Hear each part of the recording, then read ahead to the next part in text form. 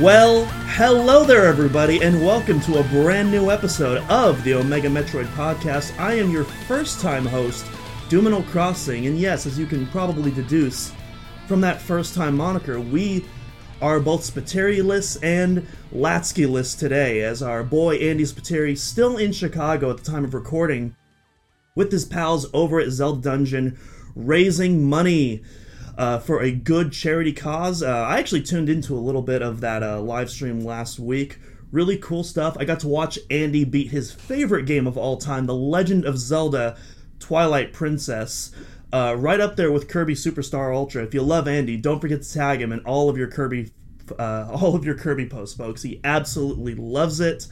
Dak, of course, he is at work right now, and so that leaves me. However, in case the title of the video did not already give it away, I am not alone today. I have a very special guest whose expertise is going to come in handy for our main topic.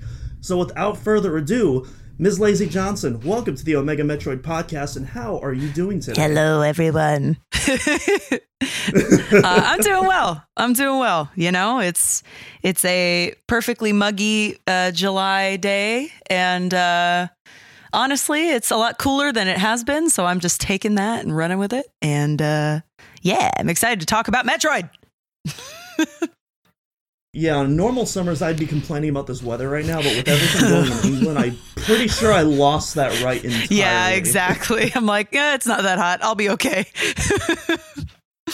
But it's like I'm sweating a little bit, but I'm not dying. So I mean, hey, you win some, you lose some. I guess I guess this is one of those areas where I'll just have to accept the dub for what it is. Yep, I'll just take it. It's okay. It's good. But yeah, for sure. Any cool things you've been up to lately? Any good shows, games, movies, etc.? Oh my god! All right, so I have been playing Stray this whole week because it just came out this week, and I know that's like no one else is doing it right now. It's kind of underground game. If you didn't know, Stray is a game where you can play as a cat, and it's literally the greatest thing in the world. I started playing it on stream, on my Twitch stream this week, and I actually started crying. So I'm a cat lady. I have a cat, and he is my child, and like it literally, every ambient animation and every sound effect, everything is very much like all cat noises, and it's just so cute. I love you can tear up carpets and solve puzzles and all that, but just you could be a cat, you could fall asleep in places, and it's just so wholesome and wonderful. So I've been a little obsessed with that since it came out this last week. Yeah, I've seen Stray all over my timeline since it came out. Like I've seen a bunch of people really getting into it. It's so cute. What consoles is it for? Because I know it's for I think it's for PS4, PS5. Yeah. Is it for anything else? I feel like it's either coming to PC or it also launched on PC. I don't remember though. Don't quote me on that. I am playing on PlayStation, so it's like putting my PS5's hardware to use here, being a cat. But it's as far as I know, it's on PlayStation and potentially on PC as well. And if not now, it will be coming to PC. I do know that. Yeah, I only asked because literally the PS4, PS5, that's the one console I do not own. I have everything else. I got a Switch, I got the Series X, I got a really bad desktop that I'll be upgrading soon. There you go. Me too. Don't have a PS5 quite yet. Well, that's okay. But someday. It's, someday when supply isn't what it is, it'll be a lot easier. It's a fine console. It works fine. It's not even that so much. Like if I really wanted a PS5, like I'm willing to like stay up till 5 a.m, like F5 the hell out of my keyboard. That's what I had to do. I have zero problems with that. Yeah. But yeah, it's more so I'm waiting for the PS5 Slim. Oh yeah. Because we all know the Slim is coming. It's coming. Yeah. Yeah, I want something that's a little more aesthetically pleasing. Yeah. I don't know. I'm not really into like the current design that much. I'll be totally honest with you. It is giant. It's like it's almost as tall as my PC, and it's like it barely fits on my entertainment like console area. I've had to move stuff everywhere so it'll fit on the damn tabletop. But it's a looker. I think a slim model would be a definite upgrade for sure. But yeah, Yeah, one of my roommates from last year, I remember walking into our apartment for the first time and just seeing that thing plop next to the TV. And my first thought wasn't, oh, that's a PS5. My first thought was, that thing is insanely huge. That's almost as... Because we had a 20, 30-inch TV in the living room, and that thing was my God, like yeah. more than half the size of that thing. It's like, Jesus. Yeah, it's literally, yeah. It is bigger than you'd expect it to be, because like everyone always jokes and calls it a router and, you know, like all this stuff. And I was like, haha, that's funny, but I'm sure it's not like that giant. Oh my God. The thing is like... Yeah, literally half the size of an average television, like just, and it's chonky and it needs space to fan and do all the, it's wild. This next gen business, I'm like, oh my God, we're just going to live inside consoles from now on. Yeah, we got the PS5 router, we got the Xbox fridge that they actually turned into a real fridge. Which is genius. I love that. Yeah. Yeah, and then who knows what Nintendo's going to do next? Yeah, God knows. I don't know. Yeah, we'll get there when we get there. But yeah, all sounds good. All sounds good. But of course, Lacey, we've been trying to get you on the podcast for a couple months now, so I'm glad we finally got to get this all together. I know we were really hoping to talk about maybe some Metroid Nintendo Direct news, but Nintendo said, well, nah. Yeah, about that. Yeah, exactly. But we do have a fun music-related topic, and music is very much the prime reason, pun not intended, why we brought you on here in the first place. That was good. Because you released this little album that might have something, I guess, to do with Metroid. A little bit. You wanna talk about that? Sure. So back in May, at the end of May, I released a record called Next Mission, which is my love letter to the Metroid franchise. Every track on it is performed, arranged by myself. It was quite the undertaking, and I can't believe I'm saying it actually all came together in about 7 months, which is very fast for a full-length album. I was very excited to contract my friend Red Coconut Studio to do the art for it, because she absolutely nailed it, giving Samus a keytar, which is my signature instrument. And I mean, I tried to include as many tracks as I could without just completely losing my grip on reality, because if I were to include all of the Metroid tracks that I love and I'm inspired by, it would, it would be years. It would just be like the longest album to ever be. But I'm really proud of it. And it was my second album that I ever did a physical release for, which is pretty cool. Which is another experience entirely. But it's been really fun being able to share the music of Metroid with so many people, and the culture of Metroid and the history and everything. It's such a unique, I'm sure everyone who listens to this podcast understands, it's like Metroid is such a deep franchise, and there's so much lore within the story, within the characters, but also in the music. And I really lost and found myself recording this record, because it was so educational and really emotional to process so many of the themes and the worlds and everything that constantly is woven throughout the franchise itself. So yeah, that was quite the experience, and I'm enjoying. Even now, I listened to some of my arrangements the other day, and I was like, oh wow, I did that. That's pretty cool. Like, wow. That's such a good feeling, because I do music too, and like one of the best feelings. One of the best feelings you can do when listening to music is going back and listening to something, and it's like, oh wow, that actually sounded pretty good. It's such a relief. Like taking my own personal bias out of it. That actually sounds really good. I did that. Like it's such a fantastic feeling, because so many times, especially when you're working on music, you can be listening to something in progress one day and then come back to it the next day, and it's like, oh, that sucks. That's awful. But yeah, listening to a final recording that you've mastered, you've put the finishing touches on it, it's done, it's sealed, and going back to it, and it's like, yeah, I wouldn't change a thing about Yep. this. This turned out exactly like how I wanted it. It's just Such a satisfactory. it's so satisfying and such a relief and such like oh, thank God people like this, because I was in my head, and I really everyone who's close to me would tell you, like, I didn't shut up about this album from December on, because I took it very personally, and I added a lot of original elements to my composition side of the covers themselves, and I wanted to be sure I was doing something that was necessary and something that wasn't rewriting anything that the composers had done, because really, like, this music is so interesting and it's so unlike a lot of video game music. So it was quite the undertaking, and I'm like, oh, thank God I still like it, because at the time it's a good idea, and you're just like, okay, I have to be sold on this because I need to promote this and I need to go through all the other steps. But yeah, to come back and just really enjoy it wholeheartedly is so great.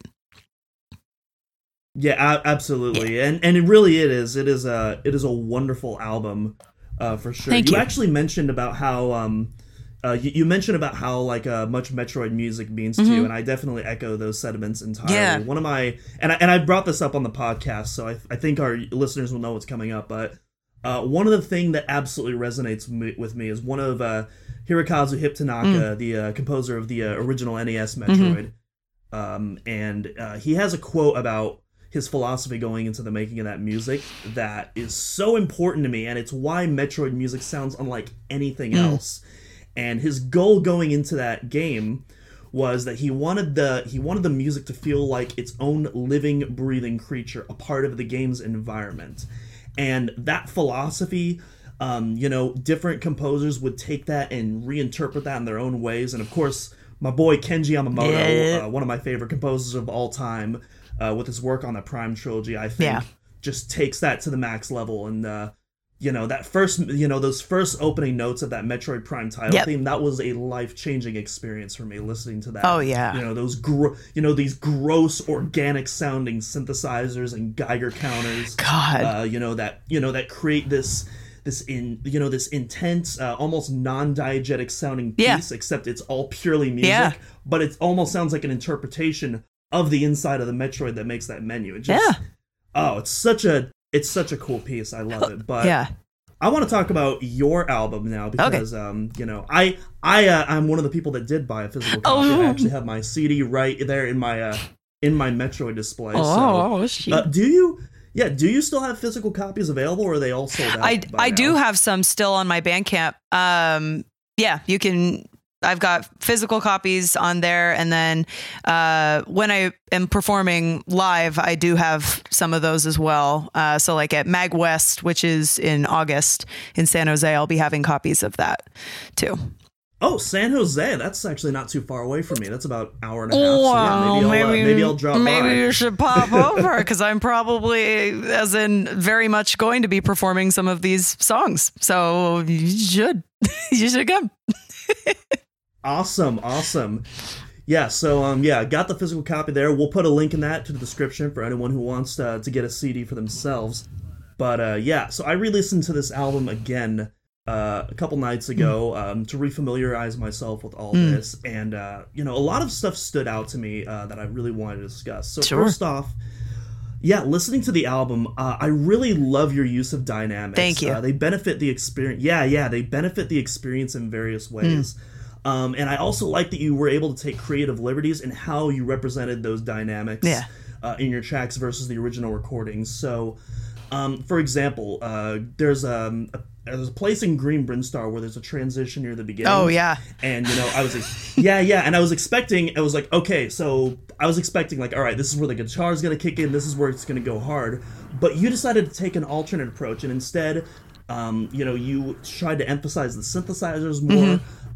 You did a slightly different drum pattern as well, and I really enjoyed that. Thank you. There's some tracks where there's some tracks where it's definitely one-to-one creations, and others where you get a little more creative. And I love that you did both of these approaches in your album. It really makes it feel unique and fresh. Thank you. It's a big, I'd say a philosophy of mine, because there's some music there's actually some music in general I won't cover because I feel I have nothing to say or nothing to add of my own, opinions other than what the composer or arrangers did.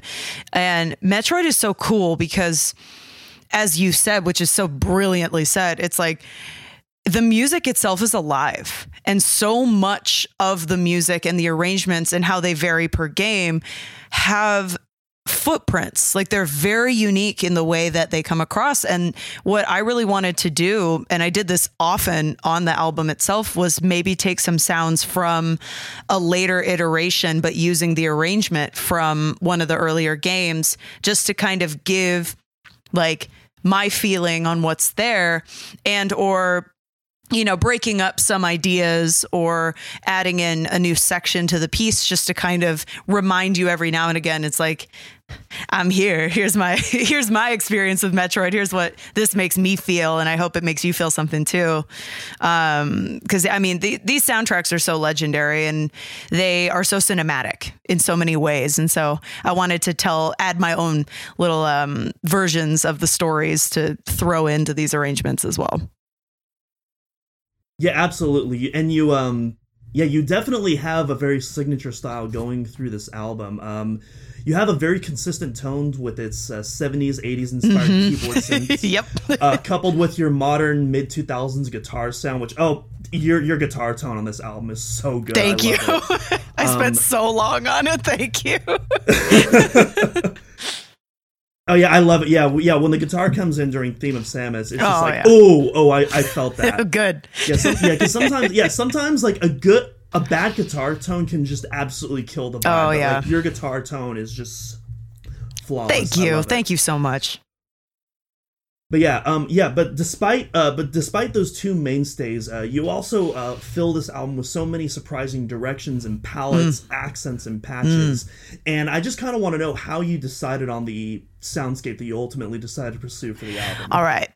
So I am a big fan of cinema, film scoring. It's definitely a passion of mine as well to score. I've scored a few indie films and stuff, but like, I wanted the whole time to reference back to what would Ridley Scott, who obviously, Metroid and Alien have a lot of similarities, but like, if I were like scoring a Metroid film that was directed by Ridley Scott, and I wanted to make music that was reminiscent of the time period, the composer, and then my own rock influences, I was like, okay, we have to find the middle ground between all of those very odd influences, but they all work together in some way. I mean, I'm a big fan of 80s and 70s synthesizers as it is. Those are always my go-tos. I wish I had inclinations towards some more modern synth sounds, but I keep going back to my retro feeling, and it felt right with these tracks in particular as well, just kind of going off of like an NES sound. And I went, okay, I don't want to make this sound modern, but I want to modernize it, or make it feel a little more performed, rather, because I perform all of my stuff. I don't program anything. So I wanted to give a new kind of life and color into it. But definitely, I mean, so much of the music, I wanted to have texture. I wanted it to have breath. And you'll hear a lot of like, I picked very breathy, choral and string patches that I modified to kind of have a little bit of grit in it to complement the super bright, bubbly synths and some arpeggiated stuff that's creating more, bubbles, atmosphere, life, particles going on. Because I'm always like, space, particles, Metroid. It's got to have, all these different textures and sounds and colors, and the world of all these games are so different. And it's like, they still need to have this direction no matter what the music itself is doing. And so I do focus a lot just with Metroid. I always think of going either up or down, depending on where we are in the game. So I use that a lot with the inspiration behind a lot of my sounds. Like if I'm doing something that I know is going to ascend, I'm going to make the music feel like it's really like traveling up to the sky. Or, you know, if Samus is literally descending, I usually will pick a lot of sounds that are moving downward as you know, as I'm kind of consciously going through the song itself. I'm trying to tell stories with a little bit more you know, a little artistry with the sound itself. That's a really cool approach. I never really thought of that, yeah. Especially with the, you know, especially with some of those earlier Metroid titles where where it's, you know, verticality is like one of the big focuses, and you were quite literally like even in the levels themselves, not just with the elevators going, you know, up and down, and being able to translate into that music is a really, you know, a really cool way to convey the experience in, you know, a very subtle yet effective way. Yeah, thank you. Yeah, absolutely. Yeah. A couple more notes that I also wrote here. I like how you don't let your style paint you in a corner when approaching a piece with significantly different elements. Oh, yeah. And I wrote this down, when listening to your rendition of Phendrana. Yeah, I knew it was going. Yep. I love that track. Where there's it's such a beautiful track. That both yours and the original, of course. But there's little to no guitar feed. If there is guitar, it's very subtle and in the background for like an accent. But yeah, despite the fact that obviously the guitar, you know, as we established earlier, is one of the big tones that you made present, but I like that you don't feel the need to use everything if you don't think that it's right for that specific piece. Yeah. And for Phendrana, that was one where it's like, you know what, I'm gonna let the keyboards do the talking on this one, and we'll just leave it at that. Yeah. And I think it turned out really nicely. Thank you so much. I've asked so many of my friends what their favorite track is on the album, and like probably 75% of them have said Phendrana, and I'm like, of course. Like it makes that song I recorded start to finish in one session. I got the entire thing done in one recording session, which was probably maybe 5 hours. That's it. And it was such a easy song to feel inspired by. And even when I play Prime, it like, I've been playing the Prime Hack. Don't come for me, y'all, but I've been playing it recently. And oh no, our boy Dakota Lasky, he also loves Prime It's Hack. fantastic. Anything, he's clapping it's right now. Absolutely fantastic. So good. I'm glad I'm in good company. But like when I hear it, I just like, I long for some of the elements I did put in, because in that arrangement, I really wanted to keep things light, keep things how they are in the area in Prime. But then I also wanted to kind of keep the listener on their toes a little bit. And I added a lot of darker sounds towards the end and kind of added this uncertain feeling where things are changing. And, you know, from there, I go into the rest of the Prime soundtracks that I threw in. But it's like, you know, it's when you're making an album like this, it's so important to keep in mind the story you're telling with your tracks. And a lot of the song order in general, too, was basically like the story of Metroid. So, you know, I picked it starting at the title, and then we have the introduction of Samus, and then she's descending and moving through all these different areas and encountering kind of what she's meant to do in this mission, and then slowly making her way back upward to space and kind of finishing out with our boss fights towards the end. And then she comes out victorious. But even at the end of the staff roll that I recorded, there's still a little bit of mystery and a little bit of unsettling feeling. So I worked really hard to create a story within the story that we all know so well, which was more challenging than I expected, but I'm really, really happy with the result of it. Well, if there's anything I've learned when playing Metroid, the galaxy is never truly never. There's always more to do. True that. Always more shenanigans going on. True that. Yeah, absolutely. Yeah. Last couple of notes I have here, and then we'll get on to our main topic. Yes. So there's a synth in your Kraid's Lair Brinstar Depths arrangement that reminds me of the Vocaloid patches for the Splatoon series. I don't know if that was I know exactly what you're talking about. You know? Okay. It's fun. So I did this song as a one-off in November of last year because I did Ridley and people started calling me Lay Scree as like a nickname on Twitch and stuff because, you know, we all were debating what Ridley's sound is and we all settled on Scree. And then I always played it whenever, you know, I would perform on these events. And so people started calling me Lay Scree. And I said, all right, well, maybe I should do a different Metroid boss kind of feeling song. So that way other people, you know, I'm not just Lay Scree, I'm more than that. And then, so like Kraid, this was right after, I think it was right after I was playing Dread, and I just was like, God, Kraid's so gross, man. Like, especially in Dread, it's just his toenails. I was so personally offended by his toenails coming to get me. And like, doesn't have the best hygiene. No, he's just gross. And so I went, you know, I really want to put a synth in here that sounds like Kraid's gross body and toenails. And I literally, you'll hear in the recording too, I recorded some John Carpenter-esque like click, click, click, click, click, click, click, click, click, click, click, clicks like in the backgrounds. And those were meant to like represent his stupid toenails. And like, there's so much Kraid in this song. Like I wanted to pick the most gross, like dubstep bass patch that I could humanly find and just be like, yeah, that sounds like him. All right. So this whole song is just me like personally being offended by Kraid. It sounds like you lashing out at pretty Kraid much. And then just like, yep, that's the track. Pretty much, yeah. And then it just like, I wrote a prog breakdown. I don't know where that came from. And it was just like, all right, well, I guess this is just what my battle against Kraid is like. But, yep. And the last note that I have written down, quote, in caps lock, "Dat Ridley theme go." That's it. That's what it says. You know, bless. Thank you. Thank you. Received.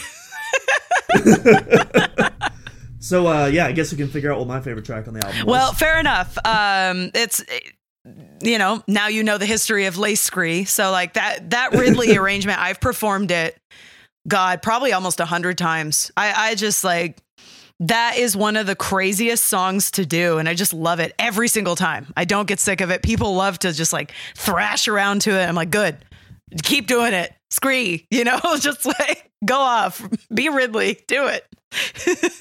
Oh man, I cannot wait for like COVID to like subside even more because like man, like going to concerts is great, but man, I'm ready for the pits to open back up. Oh my again, God, man. I know. I miss that so much. I know.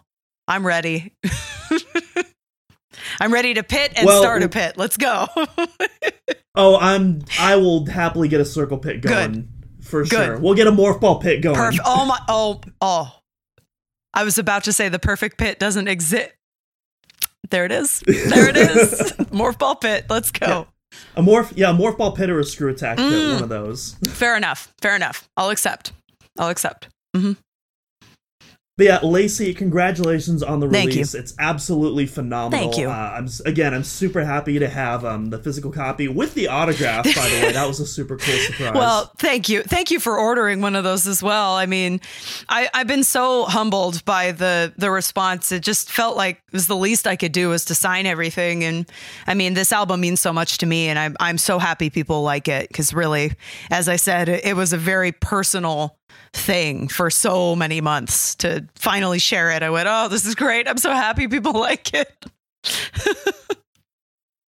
Absolutely. The journey paid off. It's wonderful. And folks, if you enjoyed hearing us talk about it, but you actually want to listen to these pieces yourself to get some more context on the discussion, we'll have links below so that you can check it out on YouTube, the Bandcamp page, as well as physical copies, which are still available. Yes. Definitely, this is one that you should get, whether you're going for the 100% run or the any percent. It is a must-have. Yes, item. do it. Listen, enjoy it. Vibe. Do it. Do it. But yeah, with that, let's get on to our main topic. Yes. And, you know, as we mentioned before, obviously we would have loved to talk about some new Metroid news, maybe a Prime remaster, but, you know, there's still time in the year to see if that's gonna, if that's gonna make do or not. But we have a fantastic music-related backup topic that we've been planning, and considering how long that album interview went, I don't even think we're going to get through even half of these suggestions today. So maybe we'll have to bring you on for round 2 to finish this list. Well, I suppose I could join once again. No, of course. Honestly, and there's so much good music in this franchise. There's so much music that I feel like you don't necessarily think of immediately if you think of the Metroid music, right? Because we're so conditioned to like our big themes. But so many of those area themes and moments in the franchise are so memorable, like there's so much of it that isn't the stuff that you're singing all day that gets stuck in your head, Ridley. But like, if you're me, but it's like, there's so many of those songs that just they mean so much in the game itself. And it's just, I love it. I'm not going to spoil any of the choices, but I made choices.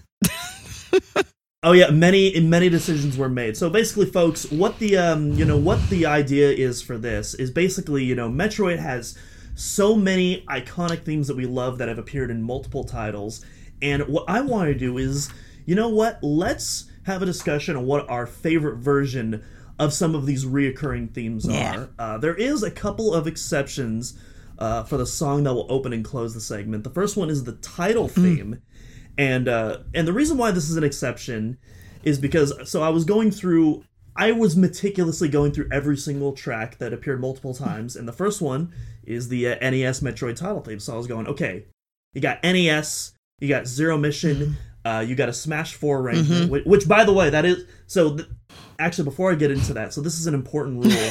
Almost forgot. So for this list, we can do any song, regardless if it's appeared in a Metroid title or not, as long as it is an official Nintendo recording. So stuff like Smash Brothers and Nintendo Land, that is A-OK for our list of recurring themes. But fan-made themes are not allowed. So for example, let's say we're talking about Ridley. My answer cannot be, the best Ridley theme is Lacey Johnson's cover of Ridley. Of course. Not acceptable. Of course. Not acceptable. Against the law. Banned. Absolutely banned. You're banned. No more. Jail. Straight to jail. But if I said, actually, my favorite version of Ridley is from Nintendo Land, that's A-OK. That's acceptable. There you go. We go. There you go. So yeah, just to clear that up for the folks listening at home. And so basically, going back to the title theme, the reason why I decided to change up the rules for the title theme is because I was looking at, all the stuff. NES, Zero Mission, Smash 4. That's 3 versions of the NES title theme. But then you also have Super Metroid, which uses that main motif throughout its whole theme with this exclusive intro. And it's like, okay, is that its own unique song? Yeah, where do we split hairs? Part of the NES title theme? Yeah, or what about the Prime theme, which, has that main motif in a lower key, but then also goes in its own direction. And so I was like, you know what? Wouldn't it just be easier to just say our favorite title theme instead of just having to deduce all this? So yes. So that overly long Great Wall of Text explanation out of the way. Lacey Johnson. Yes. In the Metroid series' 36 years history, from NES to Dread, what is your all-time favorite Metroid title? My God. All right. I had so much trouble with this. So my cover that I did was of the NES theme because I love it. It feels exactly like the Metroid franchise to me. It has that opening that is so open but unsettling. And I just think I love the NES sounds on it as well. It was a very big inspiration for how I arranged everything in mine. But I really have a very soft spot for the Dread opening. And I think it's even darker. Like, I swear the themes keep getting darker the more the games came out. And I love the orchestration in Dread, and I love all the choral parts in the Dread title, but I'm going to stick with NES only because I listened to that recording so many times over the last couple months, and it stays with me. I still love it every time I hear it. Yeah, we've talked about the NES soundtrack on the podcast before, and like it's still like it's still so to this good. day. It holds up so It's well. so good. Arguably the best thing about that game that holds up, in my opinion. I know Andy would disagree with me. He definitely has a very soft spot for that first Metroid. But, yeah. While I don't quite feel those same sentiments, that soundtrack still. It's so I mean, good. Whether you're whether you're talking about the title theme, Kraid, even stuff. Well, there's another theme that actually is one of my picks that I'm not going to talk about. No yet, spoilers. So No spoilers. I'm not going to talk about that. We'll get there. Yes.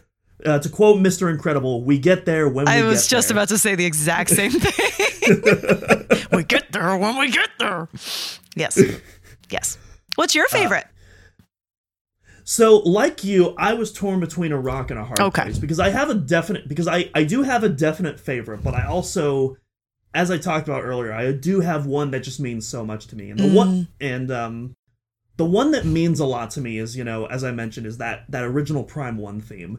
It also means a lot more now that I associate it with the Prime 4 teaser. Oh. But even ignoring that, Yeah.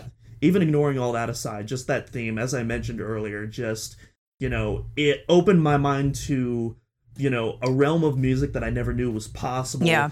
That literally combined all of these sounds to make this cohesive song that was also breaking this fourth wall between what the real world and the game world in a way that, I mean, even to this day, like, very few properties I see doing in that same kind of regard. Yeah. And to me, and because of that, like, to me, that original Prime title theme just to this day just feels like it's from the future. Yeah, like it it's does. so ahead of its time. It does. But my favorite title theme, just on its own, just for the pure listening experience, is actually one of the most un-Metroid sounding themes ever, despite the fact that it's made by the same composer that did the Prime 1 title theme, and that is Metroid Prime 3's epic orchestral title theme. It gives me goosebumps every time I listen to it. It's such a rush. And I've talked about this on the podcast before, but I'm not necessarily a fan of Metroid being dominant when it comes to like live sounding orchestral music, with some exceptions here and there. And that title theme is definitely one of those exceptions where I think it absolutely works. And I love kind of the mini story it tells as well. Something I've also discussed, whereas in the first game, you have this kind of rising conspiratorial kind of sounding with its introduction to the lore with the Phazon and all that.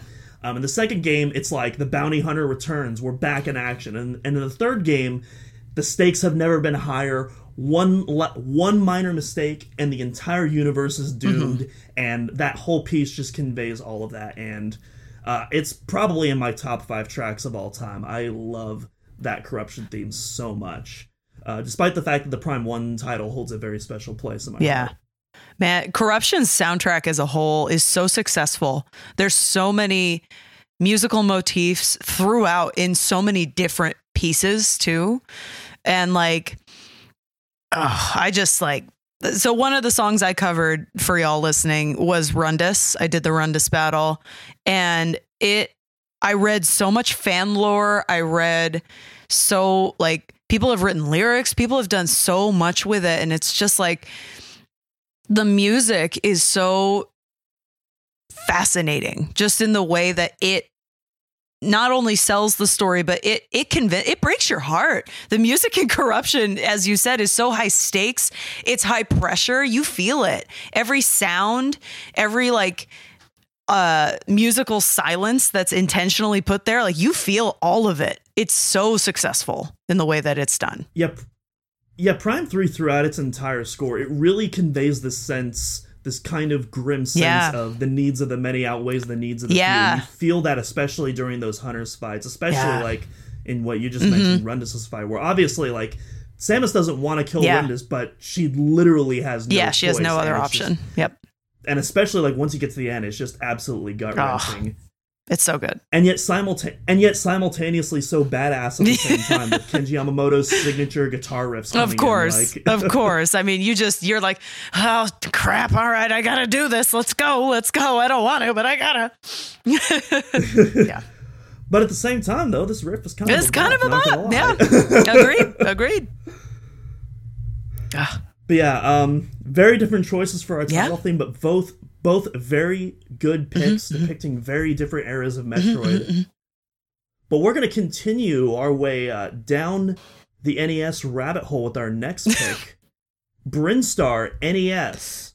Now, despite the fact that this is arguably one of the most famous Metroid tracks of all time, this has actually appeared in surprisingly few actual Metroid titles. It's appeared just as much outside of the franchise as it's appeared in it. So you got Brinstar NES, you got Brinstar Zero Mission, you have the other Brinstar Zero Mission after you're fully upgraded and you start mowing down pirates like it's nothing. Yep. And then you got the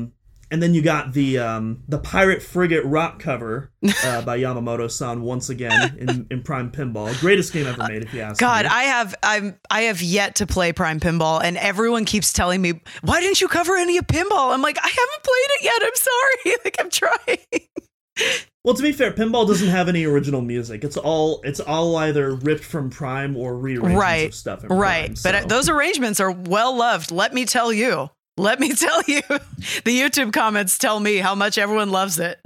So Prime Pinball is a fantastic time. You should definitely check it out. It's on my list. Yeah, for sure.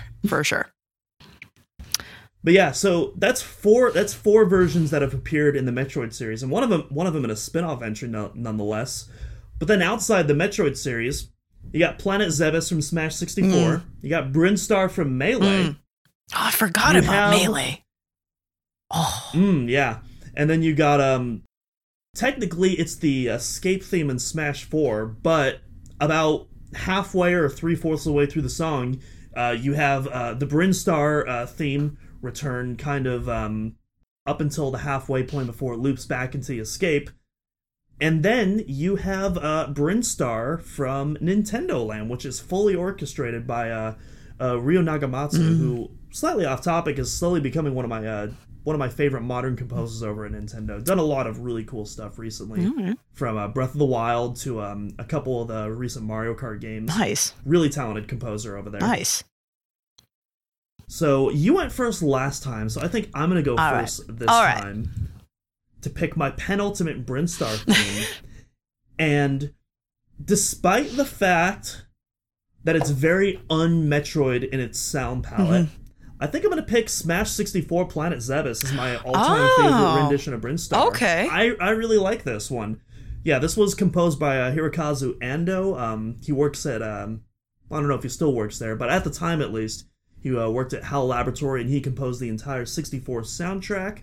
A lot of experience with the Kirby games. And you can definitely feel a lot of that Kirby influence throughout that soundtrack. Oh, yeah. And all the sounds. And even... Yeah. Absolutely. Yeah. And, but yeah, despite the fact that Metroid and Kirby obviously have quite different tones. They're the same. I feel like it actually... I mean, you have the cunning god of death, and then you also have Ridley. It's fine. It's fine. Yes. But yeah, despite that, I actually think his sound choices really work well for Planet Zebes, and I kind of like the more lighthearted approach. I think it works in that game, and it's just a really fun track to listen to on its own right. Yeah. So. Oh, nice. That is my pick for Brinstar. What about you, That's Lacey? A good choice. Honestly, I had a hard time with this one because, as you mentioned, it's not super everywhere. And the variety between a lot of the arrangements within Metroid itself are very similar. But for me, I enjoy Zero Mission's soundtrack a lot. And it's so funny because I know, obviously, it's a remake per se, but it's like... the sounds couldn't be more different. And I like from the original. And like, for me, I think what I really liked in Zero Mission was some of the voicings of counter melodies within Brinstar are brought forward in the mix, and it's interesting. It's different. I don't know if it's even like better than the original. I wouldn't go that far, but it's like it caught my ear and I went, oh, that's so cool. Oh my God. Like just from the sound patches and like a lot of the orchestration choices. There is a lot of dynamic contrast within Zero Mission soundtrack. And I think it really grabs my attention, and spoiler alert, a lot of stuff on this list for me is Zero Mission. But I think from an arrangement standpoint, I just really love Zero Mission's fusion between like taking 8-bit contrapuntal themes and making it a little more modern, a little more orchestrated, but still maintaining like the Game Boy sound palette meets the NES. I don't know. To me, it's like the perfect combination of those sound chips to like create something a little bigger than what it sounds like. Well, yeah, I believe that was intentional. It's genius. I can't remember the actual interview itself, but I remember Kenji Yamamoto in an interview, because he and as well as Minako Hamano, who also did Super Metroid, they did the Zero Mission soundtrack. Yeah. And I remember in an interview, he was talking about how he specifically had discussions with Tanaka-san about what direction he wanted to go with when doing his portions of the soundtrack. Yeah. And I believe he specifically tried to emulate. He specifically used lower quality samples, I think, when doing that to emulate the feel of like a string section, that NES soundtrack. Yeah. But also giving his signature Kenji Yamamoto-isms, like the choirs and stuff like that. Like if you hear any choir in Metroid it's always Zero him. Mission, you know right after that. Oh, that's Yamamoto. Yeah, totally. That's my boy. Yeah. Oh yeah, it makes so much sense. I mean, really, like everything feels like it was a choice, and I like that in this soundtrack, definitely. Yeah, absolutely. And Zero Mission has a very special place in my heart. That's actually the very first 2D Metroid that I ever beat on my own. Oh, nice. And so, yeah, I was really because back then, like, I was like pretty much all about 3D games, but there was something about the 2D Metroid game. It was 2D Metroid and 2D Mario. Those were like the two exceptions that appealed to me in the 2D realm. Obviously, nowadays, like, I love all my retro games, but I was a young lad. I had some growing experience too. But despite all that, 2D Metroid and 2D Mario appealed to me, and Zero Mission was just an absolute blast. It's so good to play back in the day. It's easily the game I've beaten the most. Nice, and I've lost count of how many times that's been now. Wow, I love that. I love it. Yeah, I've beaten it multiple times in a single day, even. But it's been a long time since I've attempted anything like that. But yeah, absolutely love that Zero Mission soundtrack, and a very good pick, obviously. Both of those. I'm assuming you're going with the first Brinstar theme. Yes, not the first one. Choice, yeah. Right? Okay, yeah. Figured, but just wanted to double check. Of course. Yeah. All right. Our next song. This is a big one right here. This was so hard. Yeah, the theme of Samus. Originally the theme of Super Metroid in the prologue sequence, but has since, in all its iterations, been renamed the theme of Samus. I'm not even going to list off all of the games. It's so many. Many. All right. I will go first for this one to demonstrate the mental struggle. So my first Metroid game I ever played was Super Metroid, and it is still, in my opinion, one of the best games ever. And Andy's clapping right now. It's so difficult for me. I'm gonna go out there. My favorite is actually from Dread, because of the arrangement, because of the feeling, because of the choir. It just, for me, that arrangement is so sinister, and I think it really caught my ear in the sense of, oh my gosh, I've never thought about Samus from this kind of musical perspective before. And it's cool. I like when anything can literally make me change my feeling on a character. There were so many fun orchestral elements in it, and that was the version I definitely based my cover off of. But I have to say, as much as I love Dread, Smash Ultimate's version of Theme of Samus is fantastic. I wanted to say, this was a really hard one for me to like pick one, but it's so neat how many different little elements have changed throughout the years for the theme of Samus Bounty Hunter. I had to write like full titles and licensing when I did that, but it's like, there's a lot of these songs that have really long titles. Let me tell y'all what. But yeah, for me, Dread / Smash Ultimate. That's me. I think the version you're talking about appeared in Brawl first, not Smash Ultimate. It may have, but the recording itself from Ultimate is so like ear candy. I love it.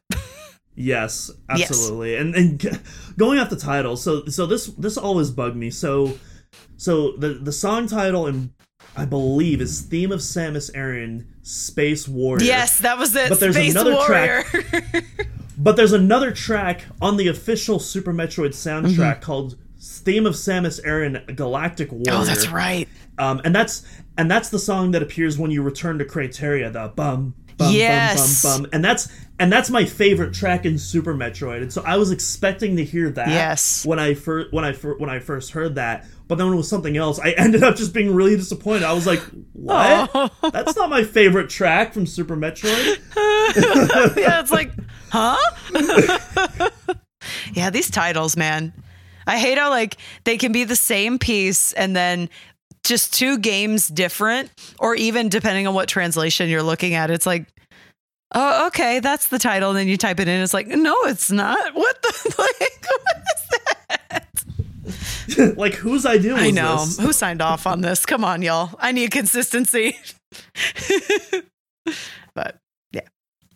So much like you, I'm between a rock and a hard place, and for the same reasons you mentioned, one of those is, of course, the Dread theme of Samus, which is so good, and I'm pretty sure we don't have 100% proof of it, but considering the role that Yamamoto had in Samus Returns, I feel like he also did this one in Dread as well. Yeah, since it feels in the credits, like it. It looks like he did. Since in the credits, it looks like his job, as well as being the sound director, was to do all of the original Metroid music themes that appeared in previous titles. So that's why I believe he did that. And it sounds very similar to the Samus Returns version, which we do know he did because of the credits given to him on the Archive soundtrack CD. Yes. But history lesson aside, such a good theme. I especially love those bass synths that open up the track. Oh, they sound nasty. So I good. Love it. It's so good. Straight out of Blade Runner. Just like it's creating this like crazy dystopian feel of a time we're not even sure like where we are in the timeline. It's wild. I love it. Yeah, and I love the difference between that and the when the main theme kicks in with those orchestral segments. I really love how those two contrast together. Yeah. Where it starts off dark, but then you have this little bit of hope. It's like, yeah, things are maybe looking rough, but I mean, it's Samus. She's got this. She'll figure it out. And then we go back into it because the mission never truly ends. Yeah, exactly. It's brilliant. It's brilliant storytelling through composition. But I'm gonna pull a very deep cut for my number one choice. This is technically an official recording, but it's never actually appeared in any of Nintendo's games, even the non-Metroid games. So, Super Metroid's Sound and Action is, to be frank, not a very good soundtrack release of the NES and Super Metroid soundtracks released just after the game came out in 94.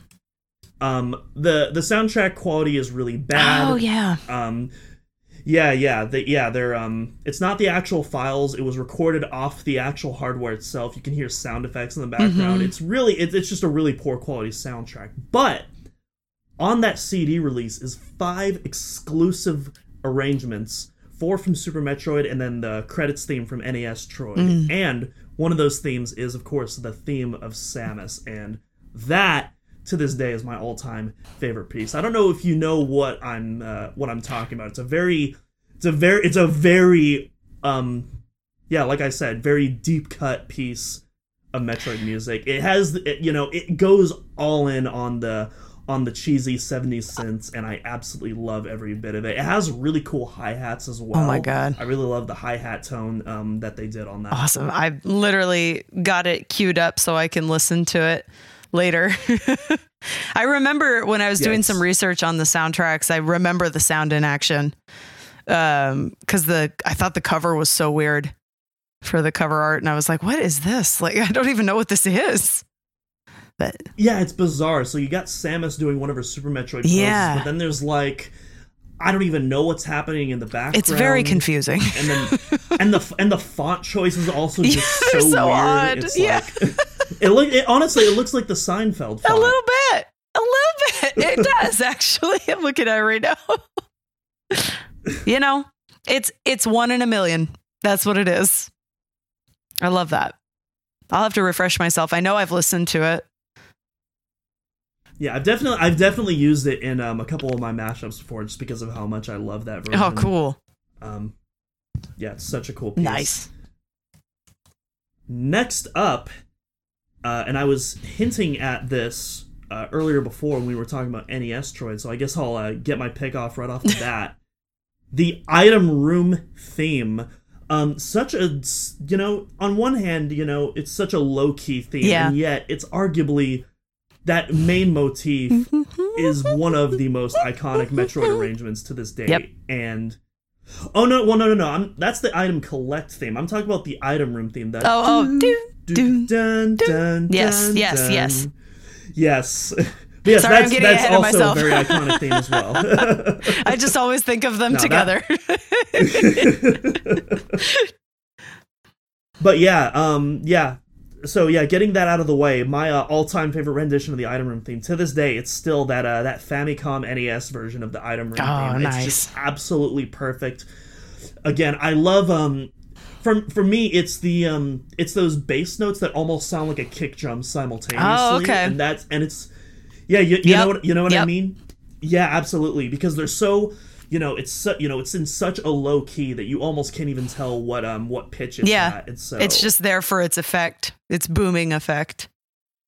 Yeah, absolutely. And again, going into Tanaka-san's philosophy, I feel like the item room theme is one of the best examples of a track in that game that really captures that, where you're unsure if the track is trying to depict the room itself or something else inside the room.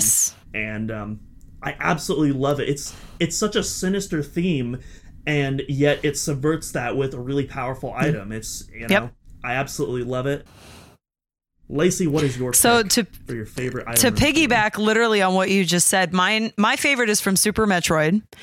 And the reason being is that it's so atmospheric. You feel like you can hear all of the little computery sounds, all of the technological sounds. It's eerie. It's this moment of reprieve, but you don't really feel safe. And I think it's such a successful, like it literally takes the breath out of the room with the way that in that game, the item room just kind of comes like, oh, okay. It's time for something, there's a break. Why? What's going on? But then it's like, I love the way that room has so much sound without like being its own theme. It's such a great example of score, because it's doing what it's meant to do in that it makes you feel something, not necessarily makes you hum that song. But then of course I just hum the item collection anyway, but still it's like, to me, it's just a very successful score in that it really makes you feel safe, but not really. Yeah. Super Metroid's item theme is so cool, especially the thing that gets to me, not necessarily the those computerized synths. It's it's again that bass synth in the background that's so subtle. It almost feels like it's literally breathing in your face. That little it's just like that to me is like what completes that track and brings out its full potential. Yeah, absolutely agree. Yeah. Next up, so we've been talking about like some of the mainstays from the NES and Super Metroid. We're going to jump ahead to the year 2002 with a track from Metroid Prime, the Parasite Queen boss battle theme, and this has actually appeared more times than I think people realize. So obviously we got the original appearance in Prime, but then we also have a variation of this theme in Metroid Prime Hunter's first hunt during the Morph Ball training mission that's included on the disc. And then on Metroid Prime Hunters, a variation of that is used for the Fire and Ice Spawn boss battle. And finally, most recently in Smash Ultimate, we had an arrangement done by Motoi Sakuraba of Dark Souls and Mario Tennis fame. Because of course.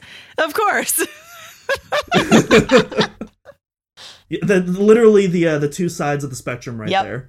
Oh, definitely. So I went first last time. Lacey, what is your favorite Parasite Queen arrangement? Mine is definitely Prime. This boss, again, I've been playing through the Prime hack. This boss, every time, takes me off guard with how badass it is right at the beginning of the game. And like, you're just constantly trying to figure things out. And like, I'm not as familiar with it in Smash, and I should listen to it a little more closely, but like for me, it just nothing comes close to the like, oh God, the second that the music started when I was playing through Prime, I was like, oh my God, the panic, just this pure sense of like, oh geez, oh, this music's so good, but oh God, this thing is just crawling up the wall. Where's the spot? Like it's the perfect song to go with the anxiety I'm feeling in this fight. A few of my boss picks are that same way. It's like it accompanies my feelings that I have. But yeah, I love the Prime arrangement of it. I think it's so good. I feel like the Prime arrangement is like better than it has any right to be, because the actual boss itself is like really easy to take down. You can take it down in like less than 30 seconds totally. If you know how to do it fast enough. But the theme is like so intense. It sounds like you're going to die. I know. It scared the living hell out of me when I first started playing. I was like, oh my God, why? Wait, I just started the game. What is this? No. Did I mess up? Did I find a secret room? Like, oh no.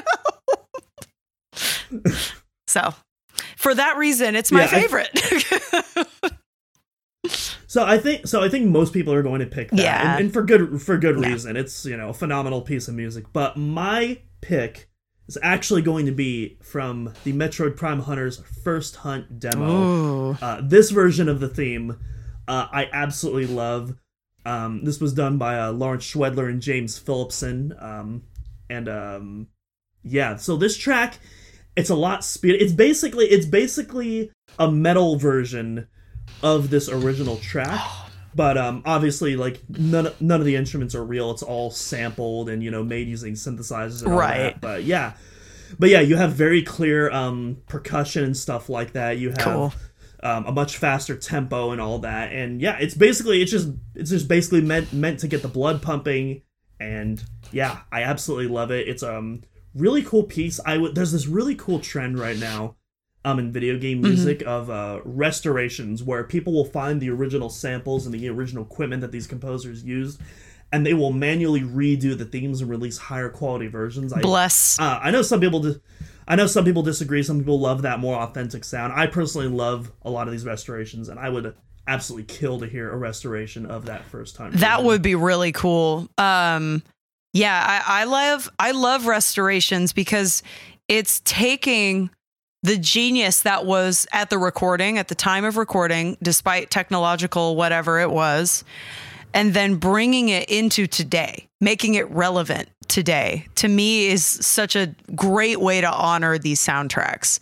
Like, it doesn't change what the original was or did, but I think it really just brings it into a place with the rest of, the soundtracks and sounding modern and still keeping the feeling and the intentions at the time that they were written. I'm a big fan. Yeah, absolutely. Yeah. And of course, there are some exceptions where, I'll hear restoration. Yeah. Like, I remember in one of the Smash Discords I'm in, someone shared a restoration of Sephiroth's theme, One Winged Angel. Boy. And I listened, I'm like, that's not right. Look, listen, One Winged Angel at the time was quite amazing. And since there have been phenomenal re-recordings, new arrangements, and they're all great. And I think we should just be fine with multiple takes and arrangements of them and not not try and bring back the MIDI choral sound to make it sound super like modern. I don't think that one can just stay how it sounds. It's okay. I'm cool with leaving it. I personally, the original version of that is personally my favorite, and I have zero nostalgia towards Final Fantasy. I've never played any of the games before. Fair enough. But yeah, that original. But anyways, back on topic yes. for our next pick. This is another big one right here. Not necessarily the most iconic theme, but definitely a favorite in the Metroid community for sure. I think it's iconic. Kraid's Lair.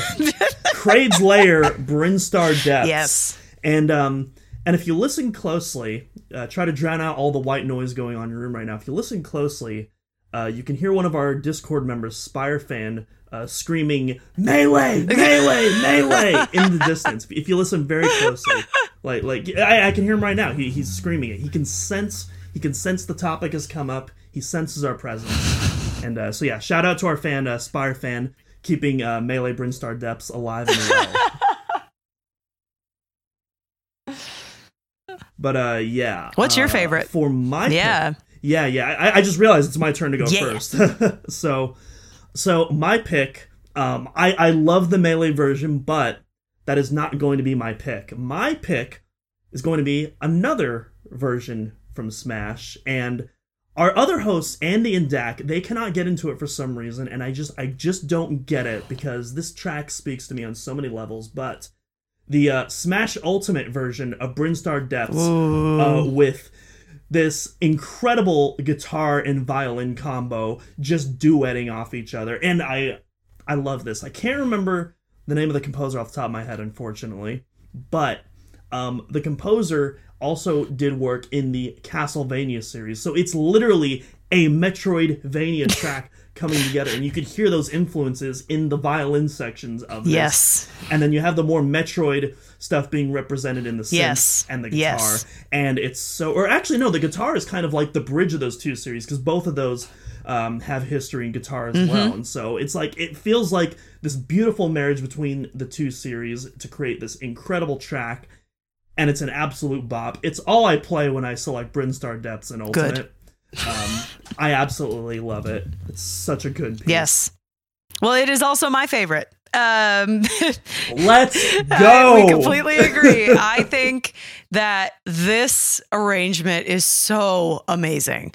When I was arranging Kraid's Lair, I used the NES arrangement because I can hear all the layers in it really well, and then I kind of like go from there. But if I were to pick something that I would purely want to listen to because it would literally get me ready to fight Ridley myself, it would be this version, because those stops in the beginning, the really crunchy guitar, like all of it, the layering is just like, it's so much to keep me going, to get me going, to get up off my feet.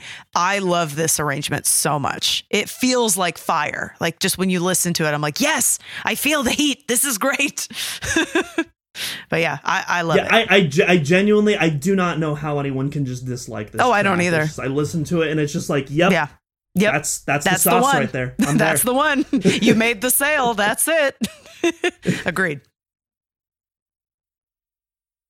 We got another very big one coming up next. Oh, yeah. Lower Norfair from Super Metroid. Yes. Is a big one for sure.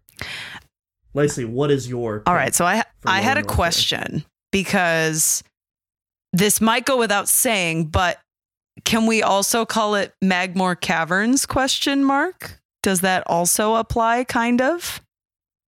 Well, I mean, yeah, they're the same track. I know, so, it has a different title. I wanted to be technical to our rules, so, you know, because that is my favorite. So this track, the Magmoor Caverns variation. That almost made it on my record. It was the one track that I can't get this together in time for my deadlines, because I love that. I love that track so much.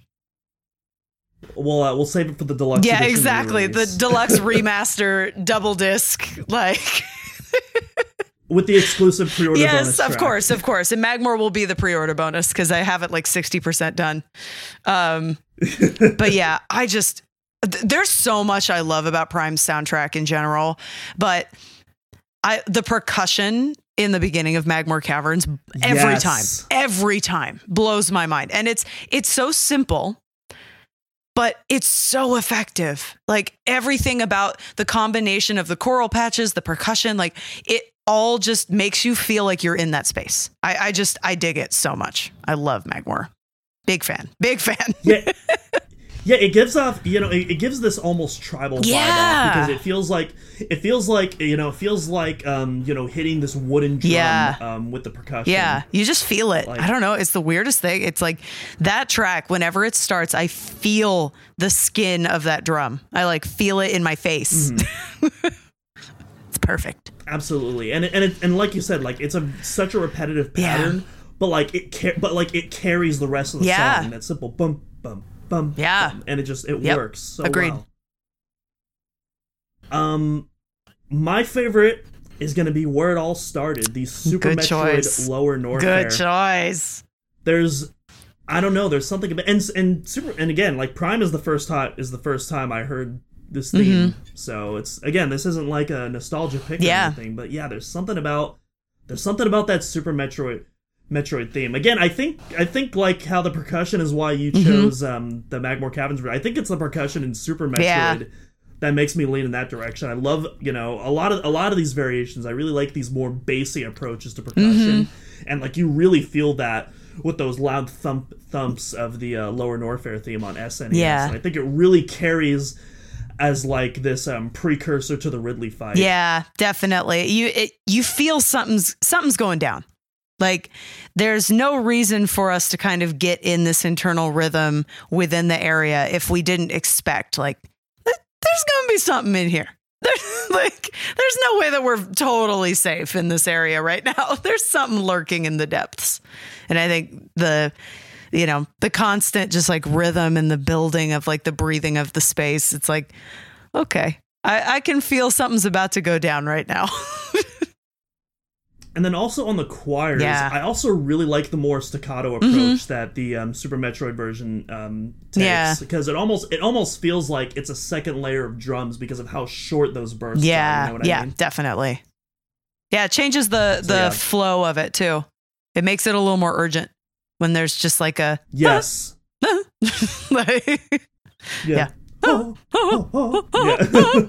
exactly. That's my great imitation. I'll be here all week. I swear, this is my profession. That's my choral sound. There you go. That's just going to be the rest of the episode. Just us trying to do Lower Norfair and Magmor Cavern, honestly, opera voices. Lucky everyone who's listening, because that is a gift to give. You're in for a show, folks. Yes. Yeah. Up next, we're going back to Metroid Prime for our next piece. We have the Space Pirate battle theme, which has appeared in all 3 of the mainline Prime entries, as well as a short 30-second interlude in the Prime Hunter's First Hunt demo, and an arrangement as well in Metroid Prime Federation Force of all games. And how could I forget Metroid Prime Pinball? Of course. Can't forget. I swear, the most important game. No, it wouldn't be any sort of Metroid discussion if I wasn't reminded that I need to play Metroid Prime Pinball at some point. Oh, yeah, by the way, Lacey, have you played Metroid Prime Pinball? I haven't yet, but it's on my list of games to play. Just every 20 minutes, just slide that in somehow, because that's like, it's just how it's like living on the internet making Metroid stuff. Yeah, on the YouTube video, we'll have to do a Metroid Prime Pinball counter. Oh my god. Something like that. So yeah, editors, if you're listening to this, you know what to do. Yeah, you know what to do. All right. So for my pick, again, much like Lower Norfair, I'm going to go where it all started. That original Metroid Prime Space Pirate battle Good theme. choice. Everything about it. It has that perfect marriage of this technologically advanced species, but also this animalistic tendencies and kind of psychotic nature of the pirates that's so well captured in this theme. You have these synths that almost sound like horrific creatures screaming, which I kind of like to interpret it as all the biological and cybernetic experiments that they're always performing on each other. Again, you have Kenji Yamamoto's wonderful guitar skills coming to play in the second half of the track with a slow guitar riff that brings it all back again into that A loop. This to me is like, again, the perfect version of this track. I love this track in Prime. And every time they come and attack, it's like, oh man, like you hear the music start and you're like, oh geez, here we go. You know, it's just like, oh boy, it's time. Especially after you get the thermal visor, where it's just like, God, the thermal, oh geez. Yeah, that fight, that sequence of fights, that area, just all of it, all the thermal, I have opinions. But I do love Prime, and I think my favorite version of this is from Prime 2. Only because... That's a good pick. Yeah, only because I really love the breathy sound patch that's used for the like...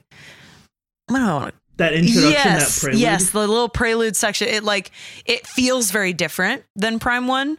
And then I enjoy, there's like a topper percussion element throughout as well that really makes it so much more desperate. Like there's just this new intensity layer that's added. And I just, I hate those guys. Yeah. So I think I know what the breathy patch you're talking about is, and if it's the one I'm thinking of, it's also used a lot in Aegon Waste, which I really like because it almost blends those two things together, which is where you first encounter the pirates, that does make sense in Aegon. So very very cool piece of connective tissue there for sure, and another great rendition of the pirate theme. I love it. It's definitely a lot more action focused and oriented. Yes. In that. And I guess for me personally, when it comes to the pirate theme, I much prefer the more kind of H.R. Geiger body horror kind of approach to like the Space Pirates themes. I mean, I agree. It's great. It's super great. Again, these damn Space Pirates, if they had a theme that made me feel good inside, it wouldn't be right. So I feel like the one that's most upsetting to me has to be my favorite choice with it. So Prime 2, there it is. Boom. Absolutely. Two very good renditions of the theme. Both done by Kenji Yamamoto as well. Man. So the GOAT, the man, the myth, the legend. At it once again. Back at it. Making us hate the Space Pirates. Yeah. And going back to the one that you unintentionally spoiled earlier. Well, next, you know. Up next, we have the item collection jingle, not the item room theme.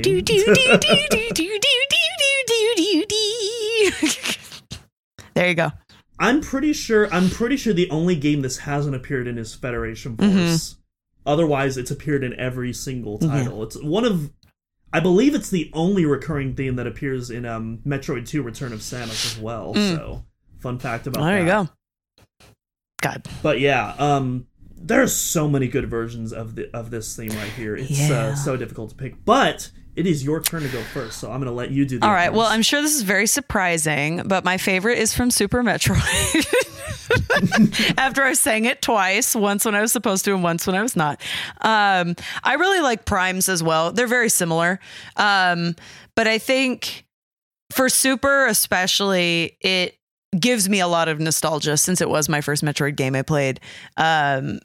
And clearly I can sing it by heart in every way and just picture exactly where I am from my damn little Chozo statue standpoint.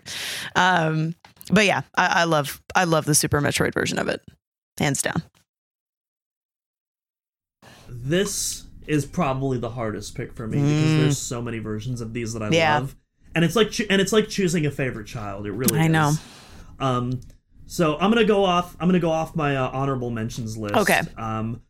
First off, Nintendo Land. Again, a fully orchestrated version by Ryo Nagamatsu. just sounds absolutely fantastic. I actually use it as one of my dono sounds on Twitch. Oh, that's awesome! So it's so perfect. Yeah. I do it with that little gif of like the Samus with both of her arm cannon and her arm raised, and she's like shaking in excitement. You know yes, the one I'm I know talking exactly about? which one. Yes. Yeah, it's such a good combo. That's wonderful. But so yeah, that's an honorable mention. The Dread version, I really like the new version in Dread. Yeah. I wasn't sure how I felt about it at first, but it's really grown on me, and I really like it now. I don't hear a lot of people talk about this, but I really enjoy the Metroid Fusion take on this. Oh, yeah. It's such a different... I don't even know how to describe the synths and the patches or the samples, whatever Hamano-san is doing on that version. But it sounds almost bubbly in its interpretation. Yeah. But I really like that version a lot. Obviously the original NES where it all started. I actually kind of prefer the Famicom version to the NES version. Oh, okay. There are some slight differences there. Yeah, sure. But obviously where it all started, that's such a good version. Yeah. But ultimately, I gotta go with the fan favorite, the Metroid Prime version of the item. Nice. Or the item collection. I gotta go with it. It's just everything about it. It's got the choirs. Yeah, the choir's it's got so cool. The beauty. It conveys the raw power of collecting a brand new item just so well. Yeah, that's it. Completely agree. It's tough. I didn't realize until I was thinking about all the different versions. I was like, wow, it really is in like almost every single game, if not every single game, in some way. Yeah, absolutely. And then in Metroid 2, I believe that's the only version of that theme that's in a different key as well. So that's really interesting. All the other ones are in the same key. Had to be different. And then they went back and they're like, no, let's not change the flow of things here anymore. This is too radical. Yeah, probably for the best. Yeah. As much as I think that Metroid 2 soundtrack is underappreciated, I'm not a fan of that item collection. Yeah, thing. But, why change it Prime, if it's good? Super, two very good choices, both goats. Yep. But after that item, we're gonna dig a little deeper into Planet Zebeth with our next topic, as we take it to Lower Brinstar or Red Brinstar. It goes by many. It has so many names. I believe this is Andy's favorite Metroid track of all time. Oh, nice. Right here. Don't quote me on that. I don't know for sure, but I'm pretty sure this is his favorite. Oh, right cool. Here. But Lower Brinstar. My pick for this. So obviously, it appears in Super Metroid, where it all started, like many of these tracks. It appears again, not in Metroid Prime, but Metroid Prime 2 in the lower section of Torvus Bog. Makes a reappearance again in Metroid Samus Returns. And finally, we have it appearing during Quiet Robe's Story Hour in Metroid Dread. Yes. And that version of the theme in Metroid Dread is actually going to be my pick for my favorite version of Lower Brinstar. I absolutely love this version so much. And again, I believe this is another piece that Kenji Yamamoto did. Nice. I wish that we had official credits so I could verify it, but I'm pretty sure he did this one. Yeah. To me, this just feels like the pinnacle of the theme that he's worked up to. And while I have a lot of criticisms towards Dread's overall direction in the soundtrack, the recurring themes is not one of those criticisms, and I think, as I said, this is my favorite version of it. I especially love the the tambourine samples in this piece with those subtle metallic hits. I think that really brings the piece together. Yeah, definitely. Well, can I tell you a little secret? Are we doing another double? It's my favorite too. 2 for 2. Let's go. Yeah. Oh my God. So I'm a pianist primarily. And this is far and away one of my favorite like uses of piano in the Metroid soundtrack history. I love the feeling that this arrangement gives me. The percussion's phenomenal. The like plucky synths just feel so interesting. They really grab your ear, they grab your attention. And then that piano just comes in and it's just delivering this gorgeous, like octaved out medley. And I love it so much. I love this track. I don't even know why I didn't think of talking about the piano. God, the piano's so good. It's so beautiful. Good. It's so good. I love this one. I like Dread a lot. I agree, though. I wish it had more nods and homages to some previous games, but this was one of those tracks. I remember getting so excited when I heard it because, again, Super was my first one. And so I was so amped when I heard that this was in. I was like, oh my God, like, there it is. It was so exciting. So a little off topic, because I've definitely talked about Dread's music on the podcast before, and for me, it's not so much the lack of returning themes, although I would have liked more. I would have liked to see a little bit more. Particularly Theme of Samus Aran Galactic Warrior, because man, what a perfect time to bring that track back when the main point of that game is to go back to the ship. Like, how cool would that be to come out of Hanubi after defeating the final enemy, but this time it's sunny out, the rain stopped, and you just hear that. Anyways. Yes. I don't want to go on that. I guess my biggest issue with Dread's soundtrack is a lot of the instrument choices used, where a lot of the instruments almost feel like they're being played on toys, and it gives a lot of the boss themes in particular this feeling of whimsy, as if they came from an entirely different game. Like, I was listening to the SQ theme again. That's the little Beetle bee boss that you fight, where it turns into the first Corax. Oh yeah, once he gets that part of the game. I remember that. And I was listening to the piano parts again, and I'm like, this feels like something out of Super Mario Galaxy, which Mario Galaxy is one of my favorite games of all time, and I would love that track if it was in that game, but it just feels so out of place in this. Not quite the tone. In Metroid Dread. Not quite the tone. It's very odd. And then Ravenbeak's theme, I actually like Ravenbeak's theme. I like listening to it on its own sometime, but again, like, in the context of Metroid Dread, like, it feels like a Zelda boss fight, like something you'd fight in like a temple or something like that. But I see that. It doesn't really convey Metroid vibes. Certainly doesn't convey Chozo vibes when I think of like, you know, a lot of these Chozo archetypes of like what's been established in the series prior. So, but that's a whole other can of worms. Rant and very off topic. But the point, back to the main topic though, we both agree that at least Dread's take on Lower Brinstar is the GOAT, which you love to see. Agreed. We're starting to approach the end game now with our next piece. A part of me was considering putting this in the bonus category because it's more appropriate, but the pick that I chose, I really want to talk about. So you know what? I decided, you know what? We'll keep this in the main category. Tourian. Yes. The final area in NES Metroid where we fight Mother Brain, and then again in Super Metroid as well. Lacey, what is your pick for your ultimate take on Tourian? All right. So, for reasons that remind me of that kind of Ridley Scott cinematic feeling, my favorite take on it is Zero Mission. I really like,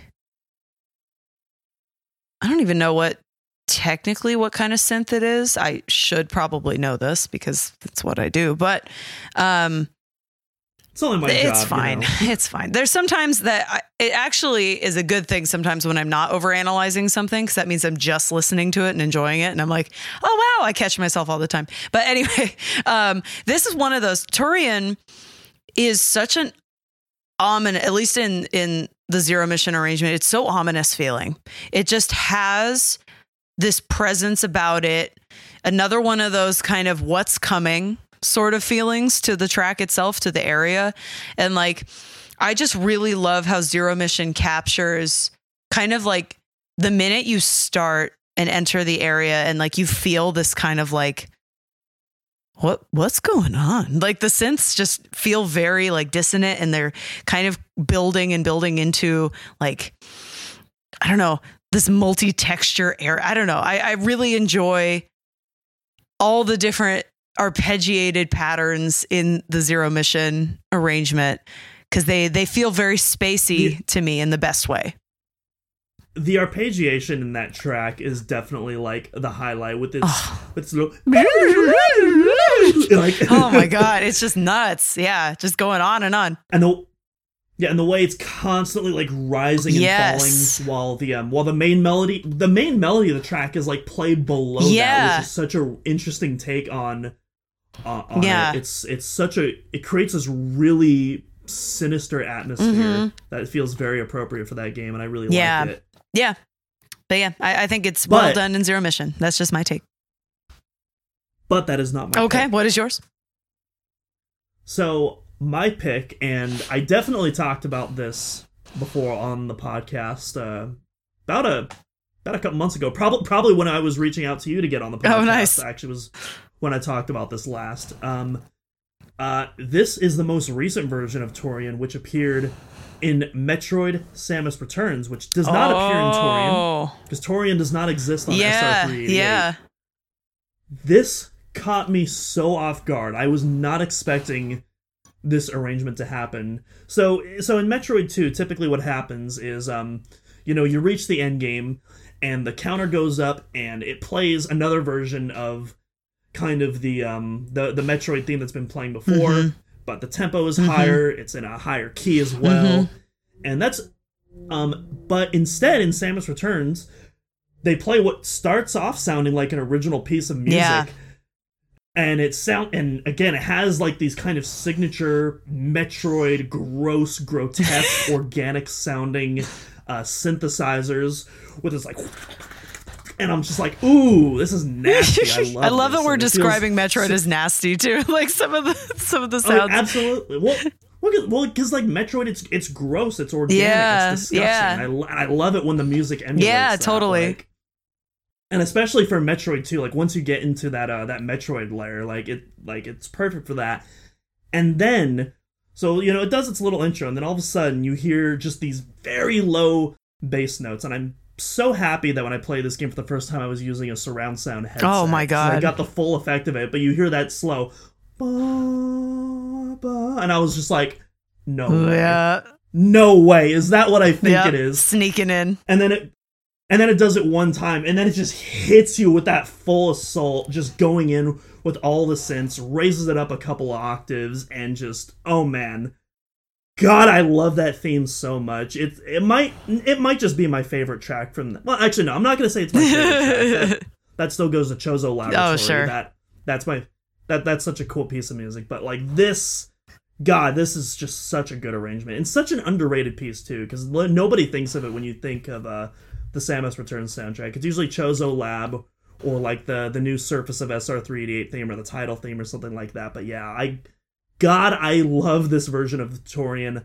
I'm going to stop talking because otherwise I'm just going to start going in a circle and repeating myself. No, that's a good one, though. I always forget about Return of Samus sometimes. It's like I've done a couple things for Metroid 2, but like that was it's a game I have not beaten. So I think I just always mentally put it in a different place in my mind.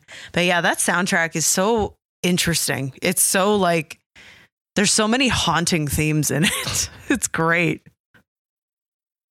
Yeah, Return of Samus, it goes for the original Game Boy version, at least, not Samus Returns, but it goes for more of like a live soundscape for the most part, as opposed to a soundtrack. Yeah. Like you have the Surface of SR88 theme, which feels similar to Brinstar in that it feels like the safe zone. It's like, okay, this is the soothing main melody theme. This is where the less deadly creatures are. This is our safe zone. But then once you start going out to the areas, you have kind of the bleeps and bloops, or kind of these dissonant sounding melodies in like the Chozo Ruins theme and stuff like that. And so, it doesn't work for a lot of people, and I can definitely understand why, because it gets repetitive at some point. I personally really like it. I think it adds to, well, we could talk about it for a while, but I think it definitely adds to like the gameplay itself. And yeah, not necessarily being a standout theme, but meant to just accentuate what's going on in the game itself. So for sure, absolutely. Moving on, I almost skipped one. I just realized. Not this one. I love this one. Oh yeah, we're not skipping. We're not skipping our next one, which is Planet Talon 4 / Record of Samus. One of not necessarily the first theme that you hear in Metroid Prime, but it's one of those first major melodic themes that like really sticks out to you, and it's a real tone shifter as well for a lot of the music that's in the game prior to that on the Frigate Orpheon. Yeah. And so my pick for this is going to be just that first touchdown on Talon 4 is such a magical moment in gaming as a whole, not just Metroid. And in large part, it's due to that theme, that gorgeous theme, which is very clearly inspired by Brinstar. Yeah, I would agree. It has a lot of very similar chord progressions in both tracks. A lot of very similar structures being implemented. Yeah, there. Definitely. And I love. God, I think what really brings us over to me is again those signature Kenji Yamamoto choirs. This time, really, God, I am the music terminology is blanking on me right now. When you're doing choir and you're singing in a really high register. Oh yeah, the falsetto, like high voice falsetto, not falsetto, but like there's whistle tones. There's bass, there's soprano, tenor, there's soprano, and there's something else. Oh. Either way, it's these high register vocals sounding that appears in the last fourth of the track that brings it into the final verse, and that's the moment that like brings a tear to my eye every time I hear that. It's such a beautiful piece of music. And, it's this one piece that doesn't highlight the danger of the world. It's just there to highlight the beauty of the nature of this world, of all the fauna and the alien life. And it gets me every time, man. It's such an iconic piece of music, and for good reason. So, literally ditto. I love this piece. I love this piece so much. And it is such it's such like a magical piece of music. And I would love to, I haven't actually heard anyone successfully cover this vocally. I would love to. I want to hear someone get all the way up there. I'm not about to try it. But like my voice definitely isn't getting up there. No. But I know someone can. I know a lot of sopranos out there, so I'm sure they can. This piece is just genius.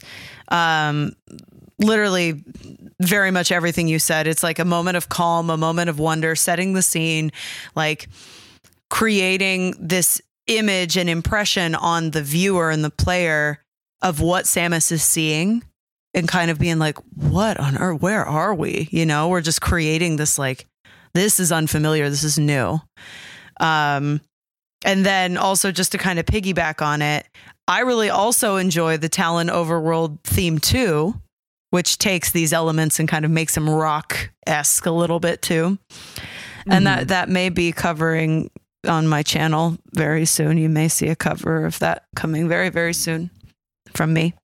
Hint, hint, wink, nudge. Not saying anything, but yeah, I love this piece. It's so cool. It's such a unique piece.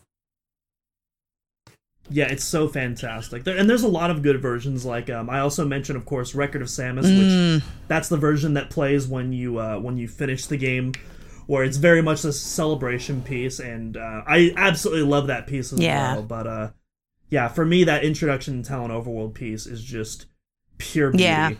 Can't be beaten. Yeah.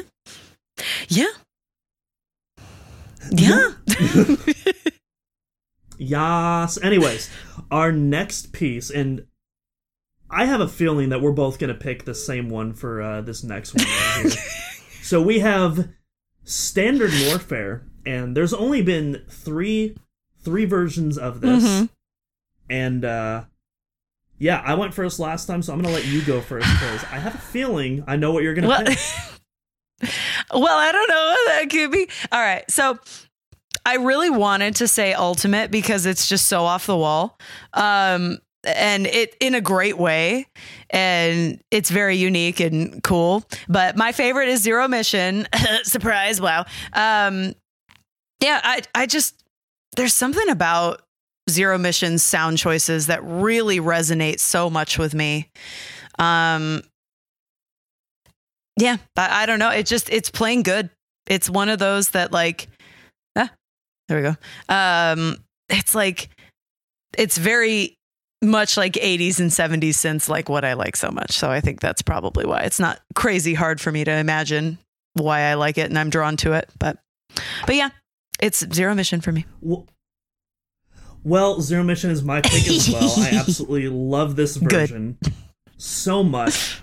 And it's really interesting because most of the recurring themes in Zero Mission really try hard to emulate that of the original, but Norfair is one of those rare exceptions where it's this very unique interpretation done, where of course you have the signature Kenji Yamamoto choirs in the background. Yeah, I was going to say the Yamamoto choir is going strong on this one.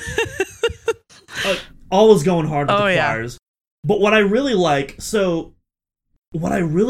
is that main verse, the da na na na, where that bass guitar comes in. It's very subtle in the background, but it takes what was this very daunting track of the NES and it turns into this really beautiful piece in Zero Mission.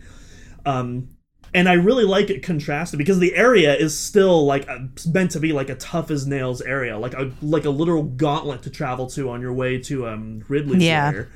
But I really like the juxtaposition there of creating this beautiful theme because at the end of the day, the wildlife, it's not evil, it's just wildlife. And I like how the track depicts the wildlife as just that.